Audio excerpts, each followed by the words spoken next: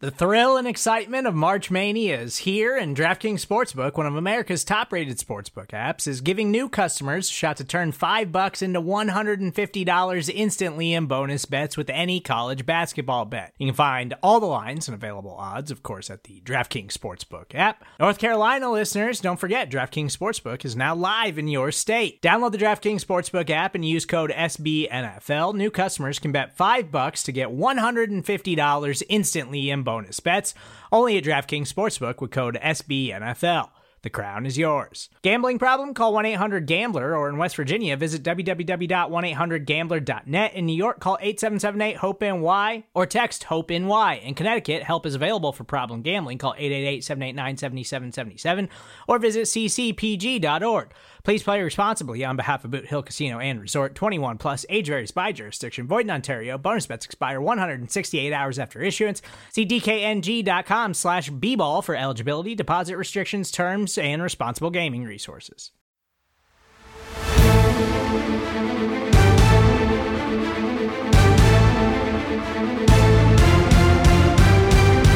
Welcome back to the NFC East Mixtape, the greatest crossover event in the history of mankind, a podcast presented to you by four special partners, all from SB Nation, Blogging the Boys, Bleeding Green Nation, Hogs Haven, and Big Blue View. I am RJ Ochoa from BTB. He is Brandon Gowton from BGN. BLG, how goes it? Happy NFC East Mixtape Volume 42. Here we are. That's actually my favorite number, or one of my numbers. You ever have a number that follows you around in life, yeah. RJ? A number you see all the time. 42 is one of those for me. It's my basketball number in high school. It's popped up in a lot of other places. What a gross number to be on a basketball jersey. Wow. Well, disgusting. Number one, it was given to me, so I didn't pick it. And number two, you're really tall, actually. So this actually works out, I think. Ultimately. Well, it was also like a really good number for our school because like one of the best players in our school ever were number 42. So it worked out. I just want to give a shout out at the top of the show to Rafael Nadal, the greatest player in tennis history. Instagram story. Big Rafa fan. No one really cares, probably, maybe in this audience. Maybe some people care. But here we are ahead of the Super Bowl where none of the NFC's teams are playing.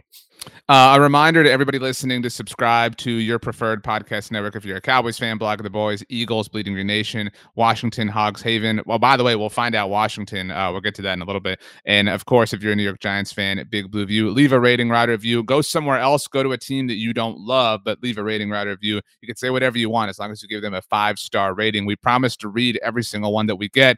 BLG, before we get going, I have a review to read you from the Blogging the Boys podcast network. This comes to us from Let It Fly 35, 5-star rating, and the title is NFC East Mixtape. I debated not reading it to you. Well, you'll find out why. It says, finally gained the courage to watch some all-22 tape against San Francisco. This was the first time in all of Dak's career that he's looked this rattled. He's looked like the moment was too big for him. I have never seen a quarterback who I always thought had the leadership ability and intangibles look like a deer in headlights. The table is set for him to have an MVP season next year, and I hope he redeems himself. I hope he doesn't. So that's my take on it. And I agree with the review, I guess, that he did look rattled. Not a great ending to the season for the Dallas Cowboys. Not a great one for the Philadelphia Eagles, Washington football team. But this is the time of year where hope springs eternal, BLG, especially if you get a reset, a cultural reset, which is what is happening with the New York, maybe we call them football giants once again. Joining us from SB Nation's Big Blue View, our home for New York Giants content, it is manager, editor-in-chief, everything, all extraordinaire, Ed Valentine. Welcome back to the NFC East Mixtape, Ed.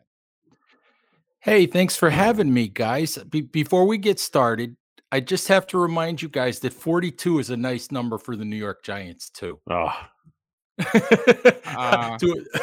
That's a nice number for the Giants. So. It is that, and actually we are recording this. By the way, BLG, we're recording, not streaming live. Ed, this goes up on YouTube, and last week Brandon thought that we were live, and he was like looking for comments. I still think we're live, and we weren't. But we are recording this on the day that Tom Brady officially announced his retirement. I am the only person in this room who covers a team that did not beat him in the Super Bowl. In fact, every NFC East team beat Tom Brady at one point or another throughout his career, except for the Dallas Cowboys. Thanks for the reminder, Ed. Great to see you too. No problem, but we have very little to brag about these days in Giants country. So we take what we can get, even if we have to reach back a little bit. So Ed, we brought you here, number one, to up the because we are on YouTube now, the handsome quality. There was a comment actually on the video last week noting how handsome Brandon is, but we needed somebody particularly handsome, which is why you're here. So we've already established that. But we did cover the New York Giants' new general manager. It's difficult to say new when you're talking about the Giants. Like you got that double new, which is awkward. But the New York Giants have a new head coach, Brian Daboll. Ed, are you excited? There you go, Brian Daboll. And you talk about the bearded, bald, community, well represented now for the New York Giants. So what can I say? But really quickly, I have to tell you, every time I do a YouTube video, I've done some of those with BBV's Emily Iannacone, and every time I do one alone, the comments are always, "Where's Emily?" Where's Emily? We don't want to look at you. So anyway, but guys, I'm getting tired of this whole, like John Mara said the other day, it's like we've done way too many of these introductory press conferences. This is the fourth head coach since they let Tom Coughlin go. This is another new general manager. It's another reset for the Giants. Nobody knows if this one will work. The one thing that I'm optimistic about is the Giants have finally gone outside their comfort zone. They went outside, hired a general manager from the Buffalo Bills who has no connection to the Giants prior to this. They've brought in, a head coach who is aligned with the GM. So hopefully they have a functional team at the top now. They hired someone from the state of New York, a team that actually plays and resides in New York, which maybe could be a boost. I think my non-cynical take, my actual take on this hire from an Eagles perspective on the outside looking in is like, I can't just say the Giants got it right for a team, as we always point out, that has the worst record in the NFL, tied for the Jets since 2017. But it seems like there are some positive things here when you turn to an organization like the Bills. And again, you touched on it there, Ed, kind of just the process of how this hire went down and how they it wasn't just ownership picking a guy. It was them trusting a GM to make that hire. And I think that was really big. So I guess, what's the level of confidence in these guys coming from the background that they do, both Joe Schoen and Daboll? Well, I think the level of confidence is really in the fact that they're paired together more so than, I can't sit here and bang the table and say Joe Schoen was a great hire or Brian Daboll was a great hire.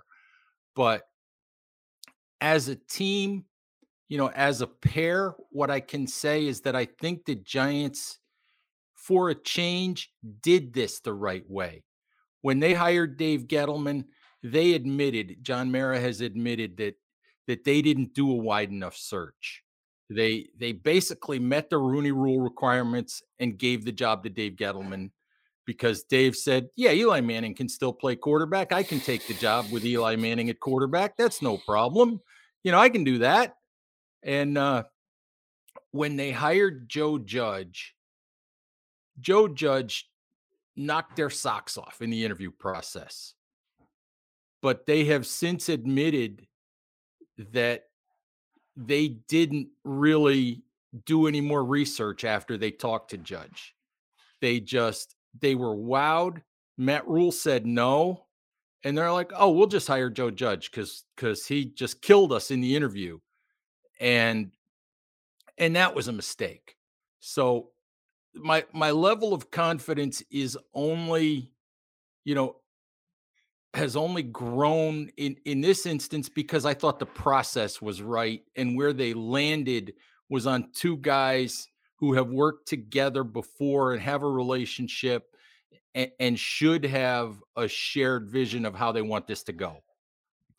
Ed, I'll be honest. I think this is the right step for the Giants. I mean, just from a literal standpoint, you're right. Like the jury's still out on Shane and Daboll. We don't know who they'll be, how they'll be, but they went about it the right way. This is something BLG and I talked about last week. I think, I know Kevin Abrams going to stay on, but that would have smelled like more of the same, which I think is what the greatest fear was for every Giants fan, was that this organization was just going to kind of run things back the way it's been for so long. John Mara spoke, and Ed does such a great job covering all these things at bigreview.com. Everybody go check those out if you want to keep your tabs on the Giants. But when he spoke a few weeks ago, Ed, he talked about how he'd never been more embarrassed as far as his time with the Giants. Do you feel like the organization, you mentioned the number of head coaches, and obviously they're tied for the fewest wins in the NFL since 2017. Did they hit rock bottom? Like did they finally have that moment that ultimately led to at least this process? And the results will speak for themselves, but we are at least going down a different path for the Giants than we have in a very long time. Well, did you see those back-to-back quarterback sneaks, RJ? Did you see those? I mean, rock bottom can be defined in different ways, to be clear. I think that's about as rock bottom as it gets, unless you're Joe Pizarchik and Larry Zonka and Herm Edwards. That's about as rock bottom as you can get, when basically your head coach has thrown up his hands basically and said, I can't coach these guys. I can't do anything. I can't do anything. The most we can hope for is to get a yard and punt. So to me, that's rock bottom, at least to this point. But it's like John Maris also said the other day. He said, every time I thought we had hit rock bottom, it got worse. So I don't know if this is going to get worse before it gets better. Four wins is 4 wins in the NFL shouldn't be hard to come by. To be honest, it really shouldn't be hard to come by. But I have no idea what this roster is going to look like, come September. I have no idea. Both, Joe Shane and Brian Daboll have not said that a complete teardown is necessary, but I think we all know that a complete teardown is coming, because that's what happens when you get a complete change at the top in decision makers and coaching staff and all of that. Over the next 2 years, a complete teardown is coming. I remember the Bills when like in their early iteration of the Sean McDermott era and everything there, and Brian Gain, they had like a record amount of free agent signings or something like that. They had like a ton. They brought in a ton of different people. So I totally think that is the case. They're going to remake the roster in their image that they have set out for that team. But none bigger of a question mark, I would say, or at least in terms of importance, than Daniel Jones. Of course, we have to talk about him. And I think RJ and I both have said at times here on the NFC East Mixtape that while we're not like in on Daniel Jones necessarily, we don't think he's a lost cause. We don't think he's totally hopeless, like we did at one point, or Mitchell Trubisky or Dwayne Haskins. Dwayne Haskins is really the contrast that I like to bring up. Dwayne beat the Eagles, just for what it's worth. So we're all and was terrible. Yeah, you could put Josh Rosen in there too. Josh Rosen, yeah. I like. There's something there with Daniel Jones that you're like, okay, I can see maybe something. So there is something there. Something. The problem is we don't know if it's is it Kirk Cousins, Andy Dalton? Is that the ceiling, or is it better than that? And we don't know. Mark Schofield, who both of you guys know, Mark Schofield and I have talked about this, and the general narrative is after 3 years, we don't really know what Daniel Jones is, because there's been so much dysfunction and so much change with different head coaches, different coordinators, different offensive line coaches, so many injuries. But I think, and Mark thinks in a way, that maybe we do know a little bit about what Daniel Jones is. And I think that what Daniel Jones is a better quarterback than his statistics have shown. but because of the circumstances around him, but not a top tier guy. He's somewhere in that middle level that you can survive with. Maybe he's Ryan Tannehill. Mm. I think the book on Daniel Jones will be, if he does move on from the Giants eventually, it will be all about the change he had early on in his career, the number of head coaches and offensive schemes and things like that. And obviously Brian Daboll had an enormous amount of success with Josh Allen, did what really nobody thought he could do. We're beginning draft time. I know you both remember what the draft takes were on Josh Allen, now 4 years ago. And obviously Brian Daboll, a big reason for Josh Allen's success, not to take anything away from Allen individually, but a big decision looming for the Giants this offseason as it pertains to Daniel Jones. I don't know if this is where you were going, BLG, but yeah, new leadership, obviously new general manager, new head coach. Do you think the Giants will pick up Daniel Jones's 5th-year option? Ed had to take a sip of water for the podcast audience. It's that big of a question. just to be clear, I asked the hard-hitting ones. Do I think no, I do not. I do not think that that they will pick up his 5th-year option. I think that this is really a 1-year trial for Daniel Jones, for Brian Daboll. I think that the 5th-year option, I think, is $21.3 million, something like that. And I don't think you do that if you're not sure, because you don't want to make a 2nd-year commitment to him yet. You could still use the franchise tag in a year. You could still renegotiate his contract if he has a really good year. But I don't think you want to make that commitment yet. I think that this year is Brian Daboll finds out what he thinks Daniel Jones' ceiling is. We see if maybe they can put something functional around him, which, considering their salary cap situation, who knows? Because they're $20 million over the proposed cap. So free agency for the Giants is going to be pretty much of a myth this time around. But I wouldn't pick up that option yet. Because I think the Giants could very well be back in the quarterback market in a year. Is there anything about the Daboll hire, and I guess touch on Shane as well, that is concerning? Because I think we pointed out some of the positives here, some of the things that look, to inspire confidence, excitement in Giants fans. Is there anything that Giants fans have here that they're kind of like, I don't know about that? Well, I think the only thing is the fact that you have a guy that's coached basically only on one side of the ball, a guy that's never been a head coach before. So there's some unknown. And, of course, we went through that with Joe Judge. We went through that with Ben McAdoo. It works sometimes. It doesn't work at other times. John Mara said it's the hardest thing to do is to sit there in the interview process and determine whether or not you think these guys that have never been head coaches before can run an entire roster, can lead an organization.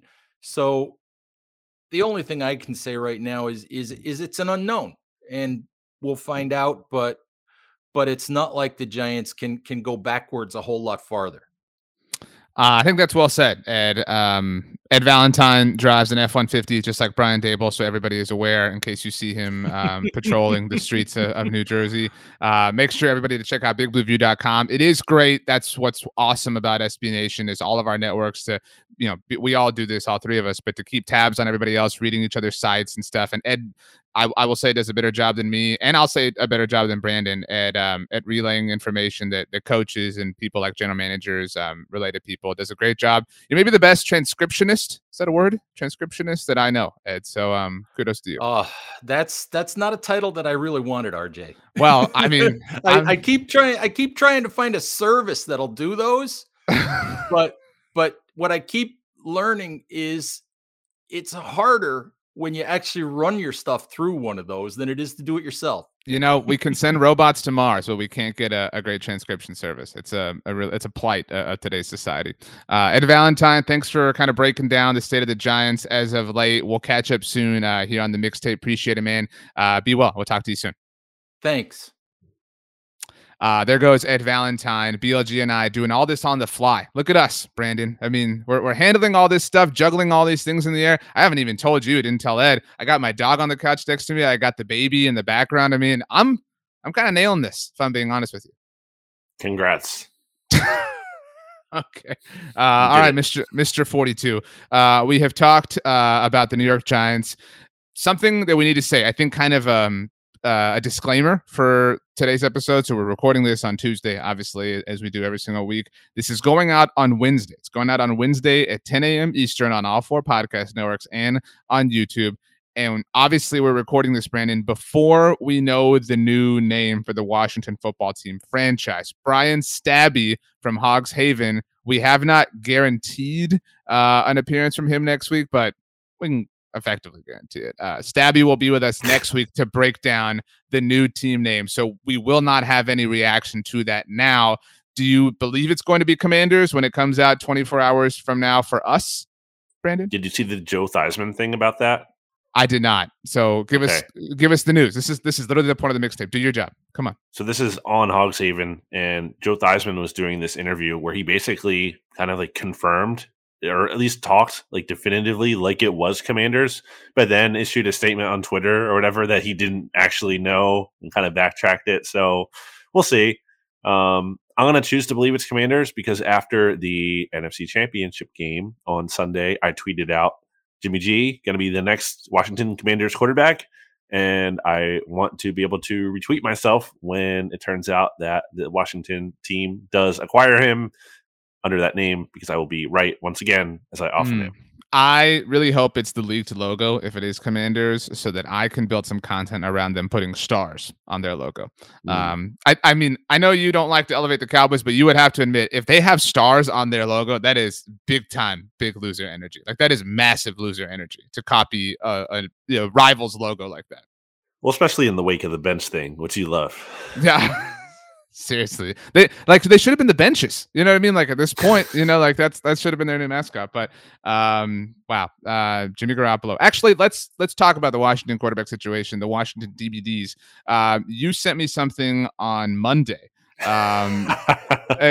Break this down, because this is kind of a hodgepodge episode at this point. We gave everybody the goods with that earlier. Now we're just kind of riffing and rolling through the rest of the NFC East. Well, the Giants were the lead, obviously, because the other teams haven't exactly done a lot recently. The Giants had the big news, so they deserve the top spot this week. It's not going to happen very often on this show, but so we have to hit it while we can.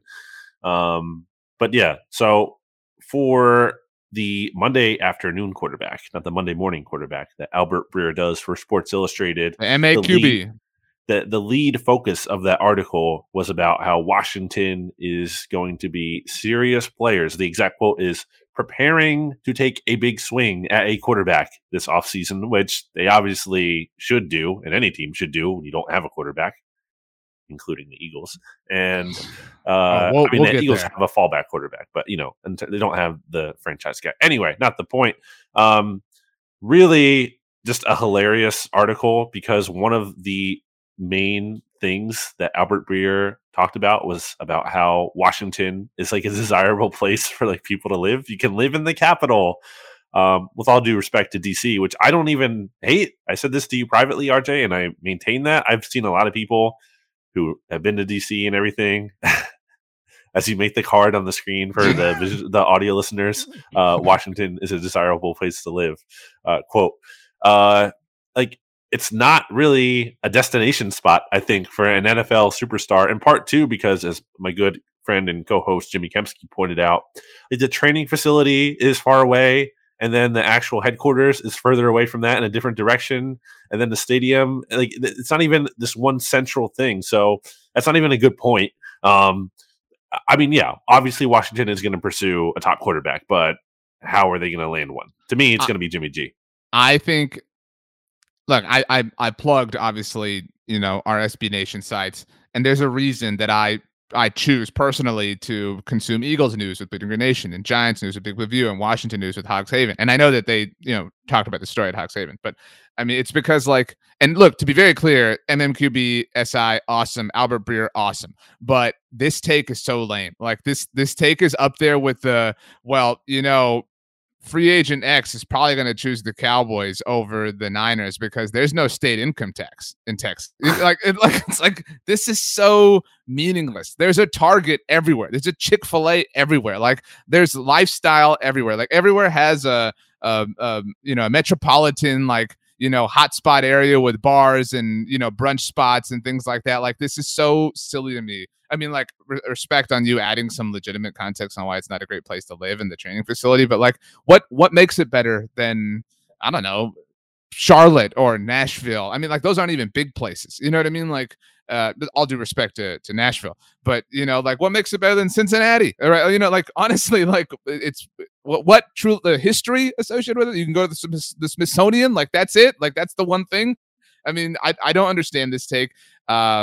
Like, I don't understand how any quarterback would choose this organization, honestly. I mean, there's just like 0% chance that if they got Aaron Rodgers or Russell Wilson or whoever, like that would even be brought up in a press conference. Like, yeah, like why did you want to come here, Russ or Deshaun or Jimmy even? Oh, really, the culture. It's really about, I love the White House. I just had to see it in person. Like, no, what are we talking about? Which is, by the way, on a street named after a different state where division rival plays. No big deal. There you go. Pennsylvania Ave. For those who didn't know.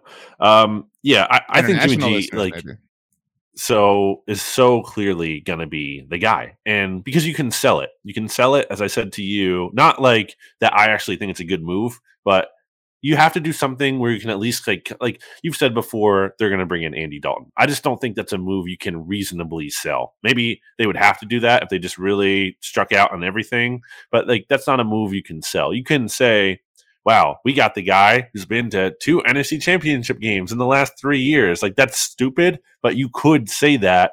And for a team that hasn't been to the NFC championship game even longer than the Cowboys, 1991, the longest NFC championship drought time, tied with the Lions, I guess, of course.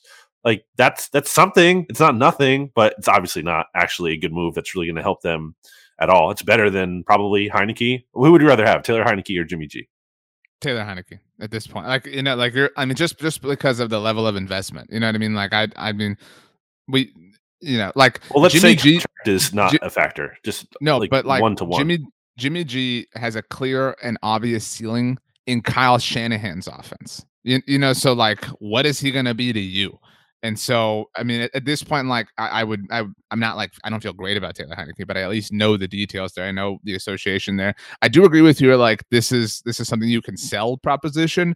In that sense, to me, he's Nick Foles. That's who he is to the Jaguars. He's out like, oh, we got a Super Bowl winner, Super Bowl MVP. Like, we're taking this seriously. Like, that's exactly who he is. He's, in a different way, he's like what Brian Hoyer has been for teams like really stuck, like the Colts when Andrew Luck retired. It's like, oh, he's a guy he learned behind Brady. Like, he's super awesome. Like, dude, this is so bad. Like, this is, I agree with you. I think this is more likely than the Andy Dalton thing at this point in time. They will probably trade for him, which is crazy when you think about it.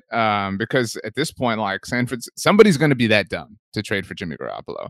And man, I mean, dude, Terry McLaurin deserves so much better. Like, don't do this to Terry, please. Is Terry McLaurin the new Larry Fitzgerald? Just like destined to be with this? I mean, obviously Larry had Kurt Warner later on, but maybe Terry will get that later on. I mean, maybe or AJ Green kind of. AJ Green's a good example, but he had Andy Dalton. How much does it stink, by the way, that AJ Green leaves and the Bengals go to the Super Bowl? I actually, Cincy Jungle, our Bengals site, for those unaware, did a great write-up that was like a curation of tweets from like Bengals legends, like celebrating them going to the Super Bowl. And AJ's did you see what AJ wrote on Instagram? I did. He reactivated his account just so he could be like reactivated his account. Like, I do feel for the only one I don't like really hurt for is Gio Bernard, because he got to at least have some success this year. But still, like, all these dudes, are missing out. Like AJ Green, Andy Dalton, Gio Bernard. Like, think about all those players: Jeremy Hill, Mohamed Sanu, Tyler Eifert. And like, that's just recent memory. But like Carson Palmer. It remains the dumbest thing that he's in the Cardinals Ring of Honor. Chad Ochocinco, TJ Hushmanzada, the late Anthony Henry. I mean, just there's an enormous amount of Bengals who have come and gone that never got to have anything close to this. But so are they the official team of the NFC East Mixtape in the Super Bowl? We're definitely rooting for the Bengals, right? Oh, I mean, how could you be rooting for the Rams? Like, what about Sean McVay is like? I love to stand this absolute coward who holds his team back. No, that's terrible to me. I'm going to be devastated if the Rams win the Super Bowl because because of all the praise he'll get specifically. I'll be happy for Matthew Stafford. I mean, I don't really care. Like, good for him. I'm not like, oh wow, I'm so happy Matthew Stafford finally won. I don't really care, but like, good for him. But the Bengals, I like to see that you're finally hopping on the correct bandwagon for once. I'm not a bandwagon fan like you are, like floating from Herbert. says the guy who roots for the Cowboys. Okay.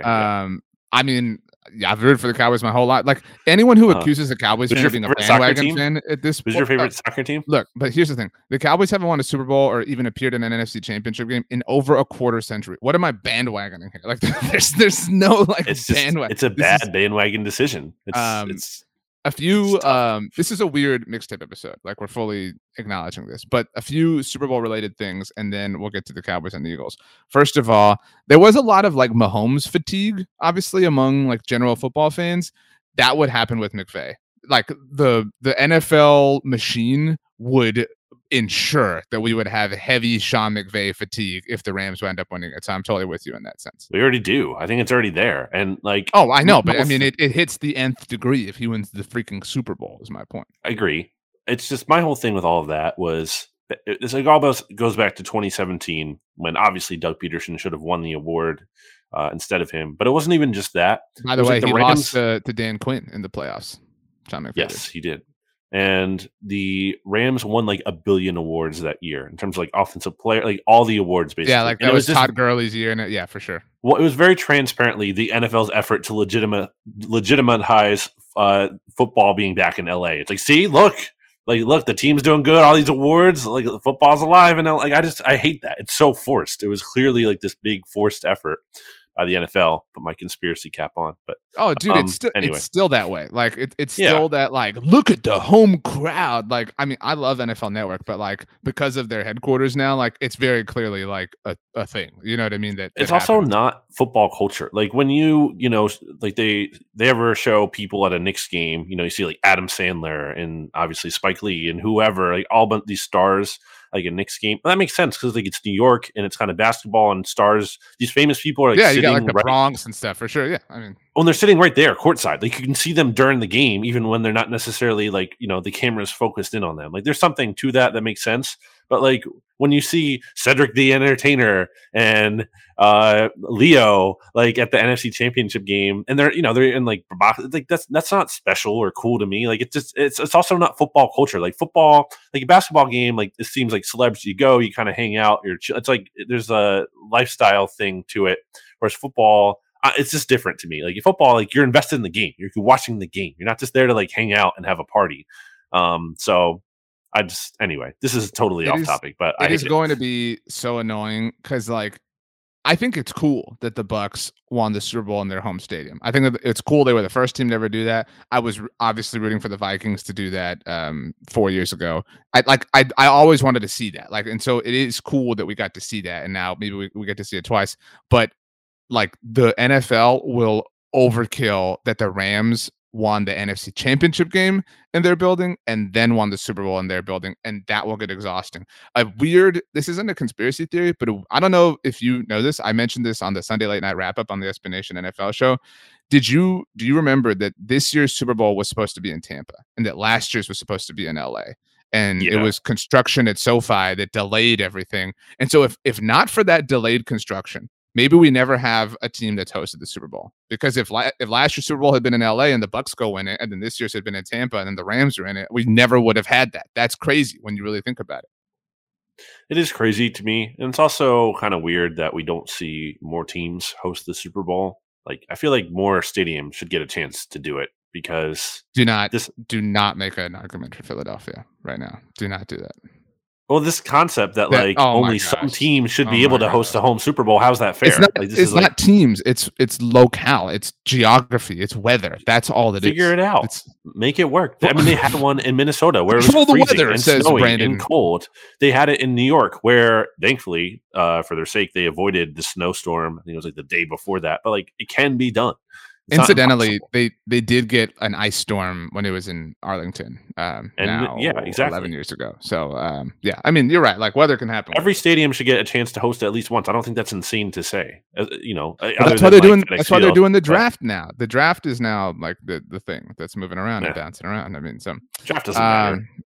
Being in person for okay, add a lot. Yeah, like I went to the one at AT&T and it was not that cool. But the one in Philly was good, but like it doesn't like there isn't a lot of value to be there in person. Like it's like to actually watch the event. Like there's a cool vibe around it and like seeing people, whatever, but like that's not the actual event. Yeah, well, like the draft is actually, I think, the worst thing to be in person for. Like if you need the like information of a television broadcast in anything, it's during the draft. You know what I mean? Like you need that information for like every single pick or whatever, and all the trades and all the analysis and whatever. So. Hey, this is Scott Galloway, author, professor, entrepreneur, and most importantly, host of the Prop G podcast. We got a special series running on right now called The Future of Work, where I answer all your questions on, surprise, the future of work. Questions including, what are we missing when we work remotely? Or how do we handle work-life balance when a major opportunity comes knocking? From the provocative to the technical, we're offering insights you won't want to miss. So tune in to The Future of Work, a Prop G Pod special sponsored by Canva. You can find it on the Prop G Pod wherever you get your podcasts.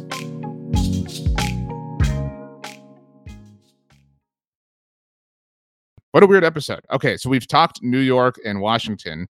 The Washington TBDs, like I said, but everybody listening now knows their name in all likelihood. Let's go ahead and save the best for last, which means we have to talk about the Eagles next. You mentioned your hatred for Jalen Hurts and your non-belief, your disbelief. You've never believed in Jalen Hurts. You've always counted him out. And you wrote about how the Eagles should not bank on him as QB1 entering 2022. How dare you? How dare you do this? I just get tired with some of the unrealistic expectations. Such a worn down sigh. Wow. Because people are like, oh, he's young, he can get better. Okay, sure. But how much better? Is he really going to get as better or as good as some of these quarterbacks that are still playing?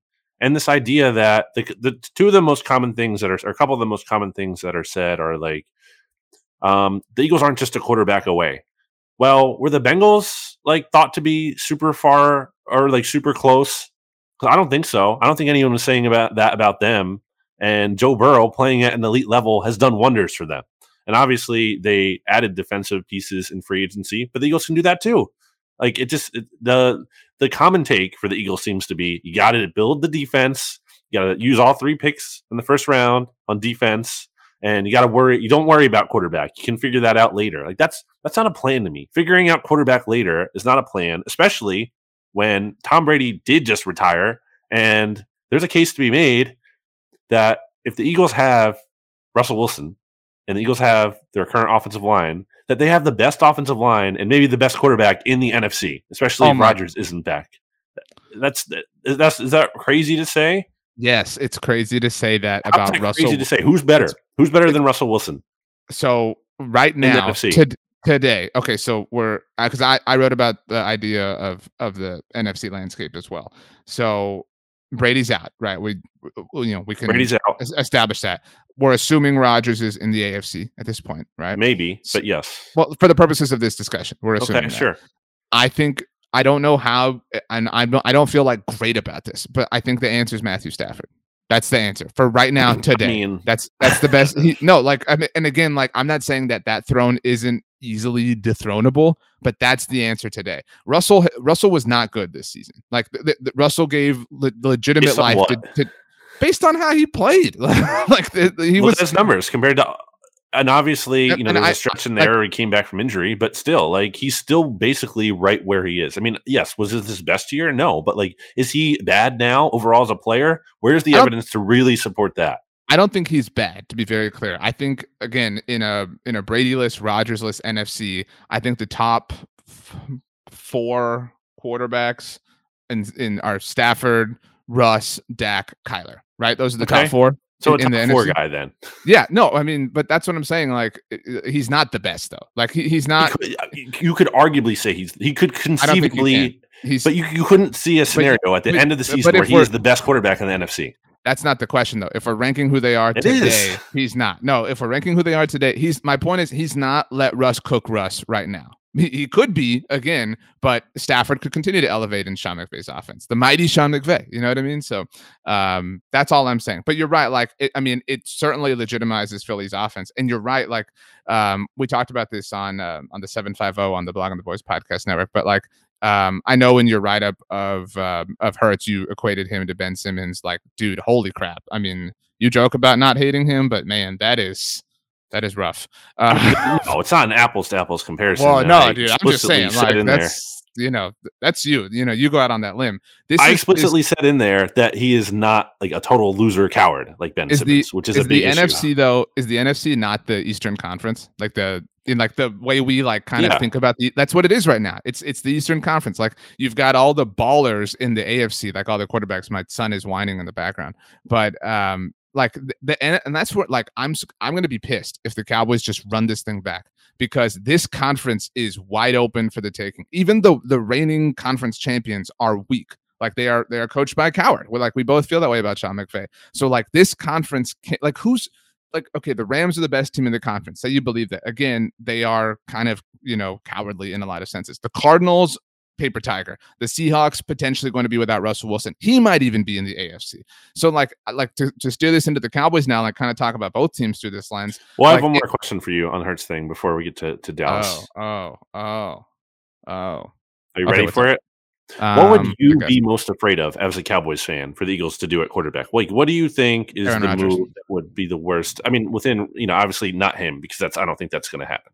Like, what's the move that they could realistically make? What would scare you more? The Eagles, like, sticking with Hurts and building around him, or trading for Russ or Deshaun Watson? I don't think it's any of that. I think it's like kind of like, because you have to contextualize what your greatest fear is. So like, in a weird way, my greatest fear with the Giants has sort of been realized, which is kind of what we talked about with Ed. Like, because I don't think they'll be an utter disaster anymore. That's my greatest fear. Like, they'll be competent. You know what I'm saying? And so that sucks. Like, they might steal a win or something, and that is a difference in a lot of seasons.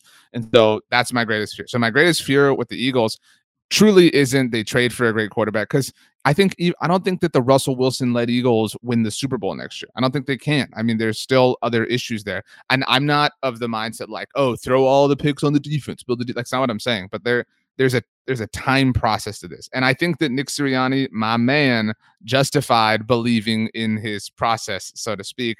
So my greatest fear would be they get compensation for Jalen Reagor somehow, some way. Like, that's a Howie move, pull that off. Like, get somebody to give you anything for Jalen Reagor. I don't think you have to worry about that. Okay, but hear me out. They get some kind of compensation for Jalen Reagor. They sign, I don't know, Odell or Allen Robinson. And so now you've got that, free agent wide receiver to pair with Devontae Smith. Devontae elevates his game in the coming year. I mean, obviously Dallas Goedert is a legitimate weapon. That run game is still there. So like, now you've got all these pieces. And again, even if it's Jalen Hurts, that still sucks, because that's a team that has a higher floor. So my greatest fear is they raise the floor. I don't think you can shoot for the ceiling yet if you're the Eagles. And that's not me saying, oh, the Cowboys winning the Super Bowl, you don't have a chance. I think this is still a process. And so again, not of the mindset, just throw all these picks on the defensive side of the ball. But that would be my greatest fear, is that they are rational and patient with this thing, and that they kind of slowly build up like they did. Like, not to say, like, I hate when people do this. They'll be like, just do what you did in 2016, 2017, and go find this year's Alshon Jeffrey. Like, but that was kind of it, right? Like, that was kind of this like patient process, find what's needed. And then at some point, it there will be a catalyst and it will all click. That would be my greatest fear.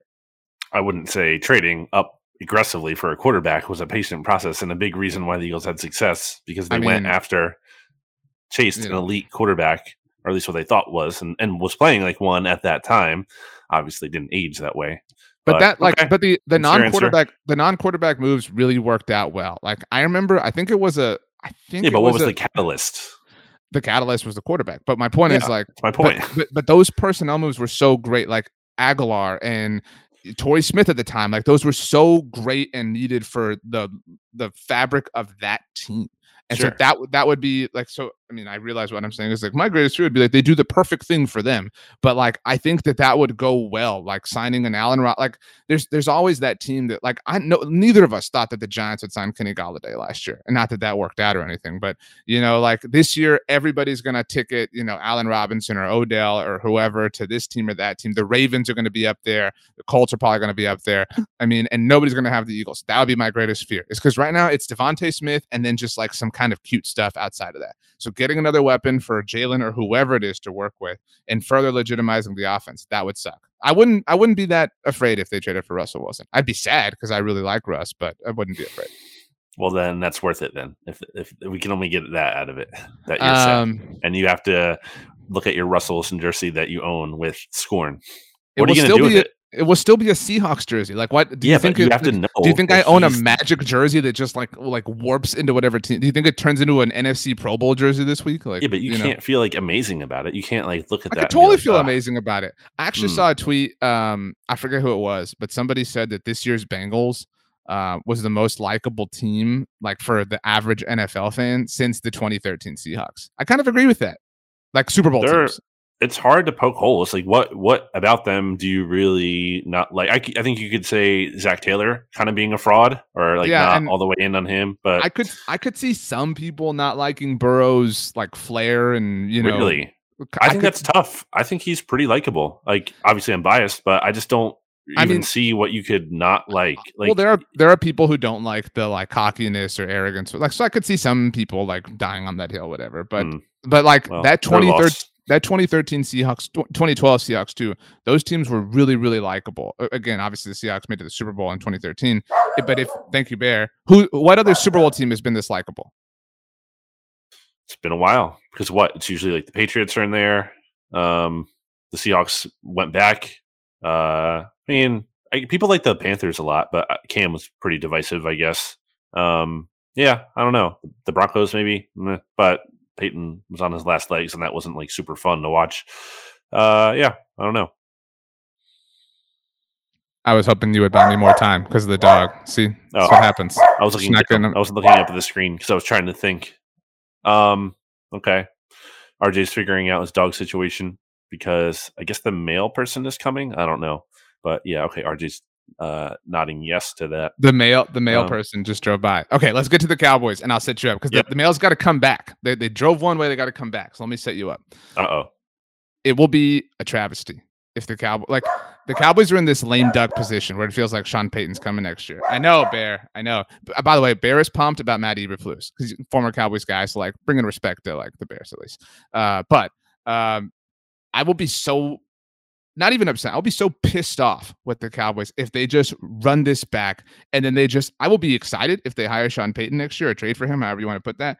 But like, if they just make us waste this time, like that's all that this would be. It would just be wasting a year of our lives, like watching them and emotionally connecting ourselves with them just to do this anyway. And again, like the division is there for the taking. We know that. Like I think you and I would both agree the Cowboys are favorites to win it. Although, granted, no NFC East champion is repeated since 2004, so there's that. But the path. This is the easiest path on paper that they could have come up with. This Mickey Mouse NFC East. This very weak relative to the competition NFC as a whole. Like if you cannot do it now, win.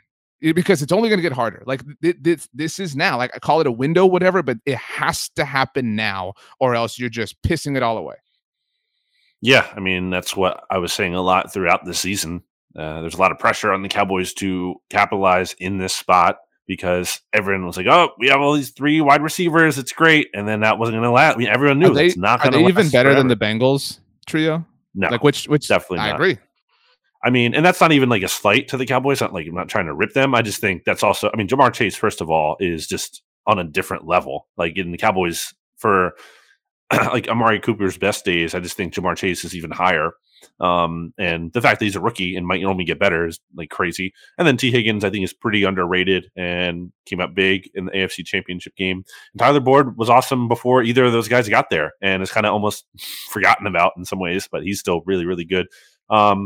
But yeah, so we talked about it after the Cowboys collapsed to the 49ers. Like, there's a lot of changing pieces here in terms of some key players who are going to be in free agency.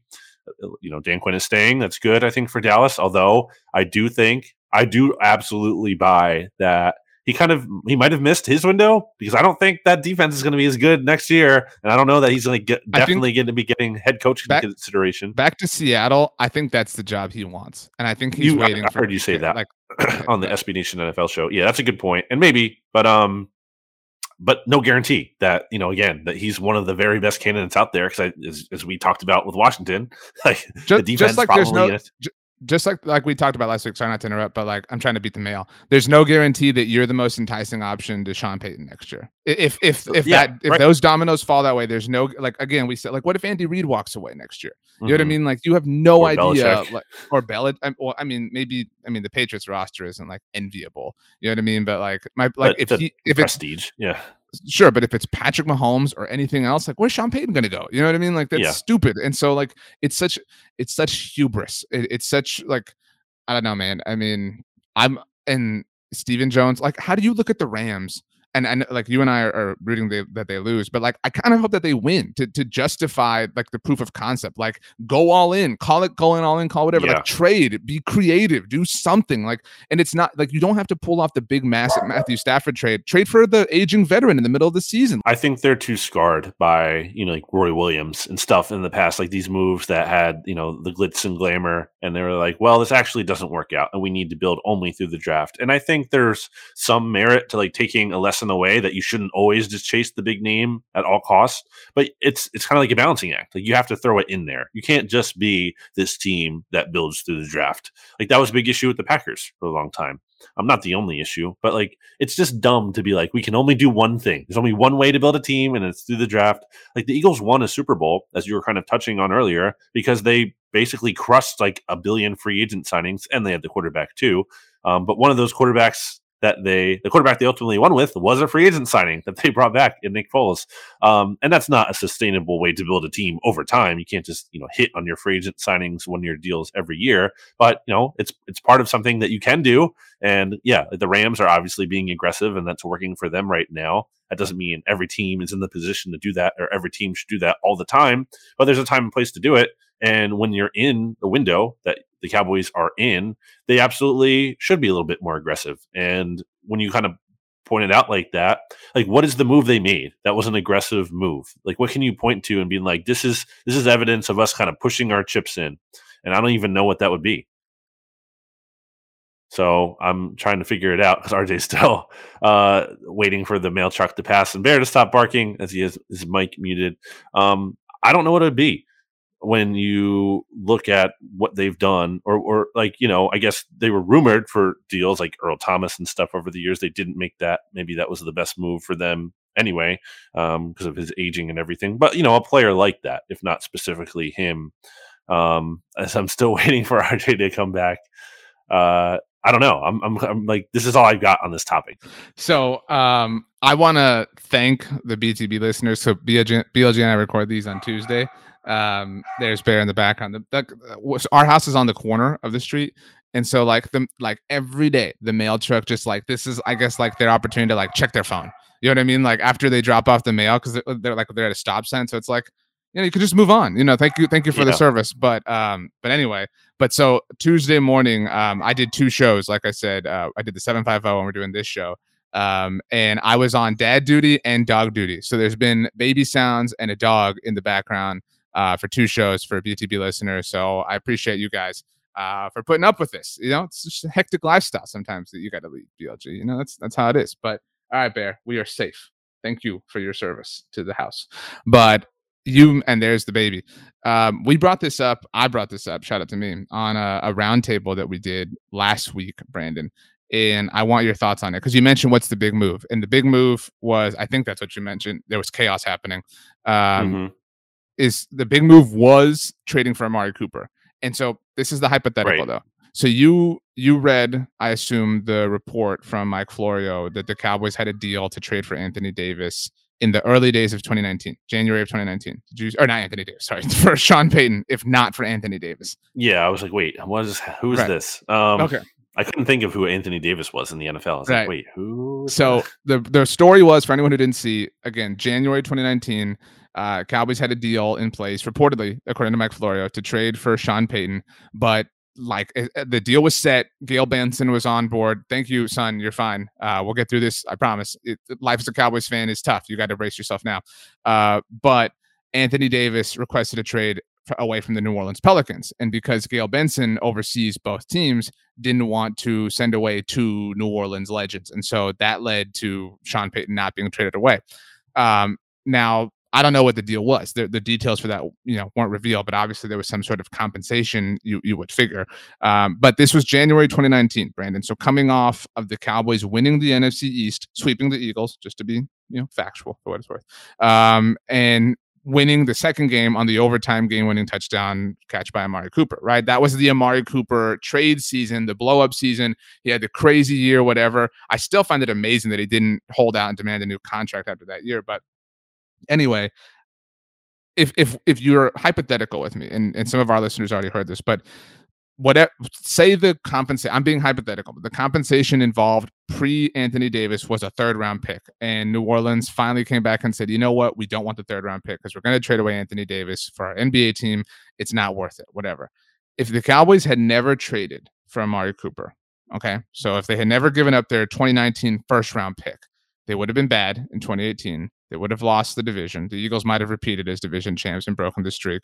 Nick Foles would have done better things. But I mean, if the Cowboys had that first round pick, then maybe in those back and forths after the Anthony Davis thing pops up, they say, well, we'll give you our first round pick. If you really, to help you stomach this loss, we'll give you our first round pick. And so if you could turn that first round pick became Amari Cooper, but if you could hindsight make it Sean Payton, and now we would be entering year 4 of the Sean Payton era with the Cowboys, is that preferable for Dallas in your opinion? Or was Amari Cooper that much worth it? I don't know. You did make a T-shirt once that said "worth it first" for Amari Cooper. So I know. Sounds like you're questioning that now. We trolled you with it. It was awesome. I don't know though. It doesn't seem to be aging well. Anthony Davis did play for the 49ers. Totally forgot about him. The left tackle, also of the same name, but not the guy you're referring to here. I don't know. I tend to think coaching's kind of overrated in a lot of ways, and I think Sean McVay being in the Super Bowl kind of exemplifies that. Not entirely. I think Zach Taylor being in the Super Bowl exemplifies that more than Sean McVay. Well, the matchup, of both, you could really say. So it's tough because I would say just get the talent, and you should be able to figure out something. Like Sean Payton shouldn't have to be like the one coach for the Cowboys that can find. You know what I mean? He's not like, I agree with that. Like this, like the Holy Grail. Like it actually, work like that. I'm upset I wasted our time with my hypothetical, but to be fair, my head was in a crazy space with all the chaos happening around me, because that is going to bother me so much next off season. Is the like, well, Sean Payton's here, everything's fixed. Like, dude, like no, it's this like. In the drought that the Cowboys have been in, he will have been the third Super Bowl winning head coach with a different team that they will have hired. Obviously, Peyton being the third, Mike McCarthy currently, and Bill Parcells previously. So, like, at a certain point, like, what's the common denominator here? You know what I mean? You can bring in you can resurrect the great careers of, I don't know, Vince Lombardi and Bill Walsh and Chuck Nolan, all these people, and Tom Landry even, and like at a certain point, it's not the coach, to your point. Who is it? I mean, I think it's ultimately like you have to put the blame. If you have to put it on one person, it's Jerry. And that's why, like, Jerry came out last week and did a surprise. Did you track this at all? This is a few days in the rearview mirror now, almost a week ago, but did a surprise interview on 105.3 The Fan, the home of the Cowboys, to say that he was keeping Dan Quinn. This was last Friday when there was still, when the Eberflus news came out and then Nathaniel Hackett news came out. And it was a really, sometimes Jerry talks a lot without really saying anything. And I thought that's what this was. But Jerry Jones, I'm not like fabricating or, hyperbolizing or being silly in any way.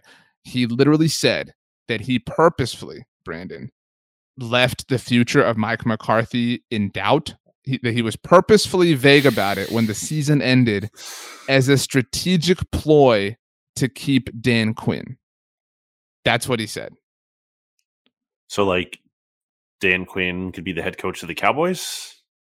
So again, I mean, this is not my logic. I get it. to be very clear. Am I following it right there? Like, so that he didn't clarify that, but like that, like what I just told you was how he left it. But the only way you can like connect these dots that he dropped is to say that Jerry wanted the impression to be to other would-be teams, or to Quinn to be, hey, you don't take that job because you might get this one when we fire him. You know what I mean? Like, but come back and work for him. You know what I mean? Did McCarthy know this? Like, too? Was he in the loop on this? Or was Jerry McCarthy was all in the loop. I wrote about this. I'll send you the article. But I mean, and then in the same interview, he talks about in the same interview, Brandon. In the same interview, he talks about Kellen Moore, who he says he wants back after like saying that McCarthy's going to be back. So he explains the logic of, I purposefully, was vague about McCarthy as a strategic element to keep Dan Quinn around. Kellen Moore, though, he's got an interview with the Miami Dolphins next week. So like, do you not want to keep Kellen around? Like, clearly, yeah. You know what I mean? Like and that's where we're at. That's where we're at. The chaos in my house today is harmony compared to what the Cowboys are right now. So it is what it is. We did it. We did it, PLG. I did it, really. Shout out to me. I mean, I got a dog and a baby in here and an empty stomach. I need to eat some lunch. I don't know about you. Do you think Rafa is the GOAT undisputed? I have only recently come to tennis. Have you been like watching it like your whole life? Is that where you're at here? I never really played. See, I played tennis. I should have played because I'm really tall, and I was told that I would have really good, leverage and whatnot. 6'9" for the listeners who don't know. And the guy that Raf beat in the final, Medvedev, he's like 6'6". He looks pretty tall out there. But did you watch this live? Did you stay up and watch it live or get up early? So I actually was up late on Saturday, and I was like, what do I do here? Do I go to bed and wake up in like a couple hours, or do I just stay up? So I stayed up till like 4:30. I watched like the first hour of the match. I saw Nadal get down, and I was like, if he's gonna lose, because I'm a big Rafa fan, like I just can't stay up till like 8 in the morning or whatever. And then also have to be up for like to watch the championship games and everything. So I went to bed, but then I ended up waking up around 8, and I thought I was gonna wake up to see a Nadal loss. But sure enough, I checked my phone and the match was still going on. They're in the 5th set. And I was like, what? So I turned it on, and I think it was even at that point. And I watched Nadal complete the comeback and win and give himself 21 Grand Slam titles compared to the next closest people, Roger Federer and Novak Djokovic, who are at 20. So to me, 21 greater than 20, I have to say. So yeah, he is. Yeah, like I said, I've recently come to enjoying tennis, so I don't have a hard take on this. I'll agree with you if you want. But I love. What was your favorite? I don't have a favorite yet. Like that's what I'm saying. I've gotten a little bit deeper into it, and by that I mean like I started to follow like more legitimate tennis accounts on Instagram, like over the last year. Like that's where I'm at. Thinking about getting Mario Tennis. You know what I mean? Just to really kind of get involved. Good game. But yeah, I mean, so like, I'm fine. Whoever I need to understand the surfaces and stuff. Like I need more time. But for now, let's go Rafa. Like I'm with you. Our guy did it.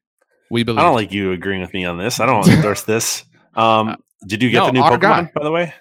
I did not. Did you? Same. I've heard good things, but I'm not on it yet. So we're still recording because it kind of feels like we both forgot that. But do you have a Nintendo Switch? I didn't forget. Huh? Do I have any what? A Nintendo Switch? Yeah, I do. Okay, so this is another thing for the mixtape. If you have a Nintendo Switch, how are we not like friends on there? By the way, I haven't played it in a while. It's just been a while. I mean, we're both Okay, look. The point is, we'll get on board with that. Okay. You know what I'm saying? And so, are you planning on getting the new Pokemon at some point? I'm hearing good things. I kind of have to look into it a little bit more, but probably yes at some point. Yeah, same here. At some point, it looks so like I don't have the time to commit to that yet. You know what I'm saying? Exactly. Like if I'm going to do it, like I want to be all in. So I will say I recently because I got the Switch for my birthday, and our birthdays are obviously very close. I recently got Super Smash Brothers for the Switch, and I had not played a Super Smash like seriously since Melee on the GameCube. Wow. And holy crap, like it's just different. It's just different. It's a different world.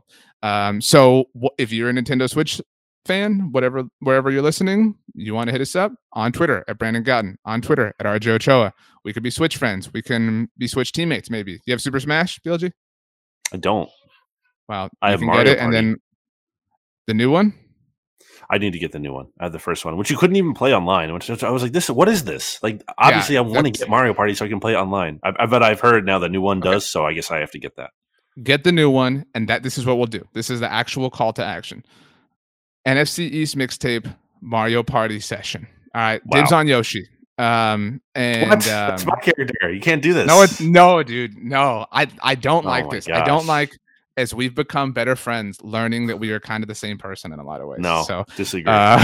So okay, get the new Mario. It's Mario Party. It's Superstars. Is that what it's called? I think it's called Mario Party Superstars. But you can actually go to Nintendo.com and use discount code NFC East Mixtape for 20% off. No, you can't. Just a joke. Not a sponsor. Okay, let us know your Nintendo Switch things, people, wherever you're listening or if you're watching on YouTube. But big shout out to the YouTube audience. Appreciate you joining us for the first episode and putting up with this second episode, this crazy one. So yeah, Brandon, the last 8 million words belong to you. Make them great. Rafael Nadal is great.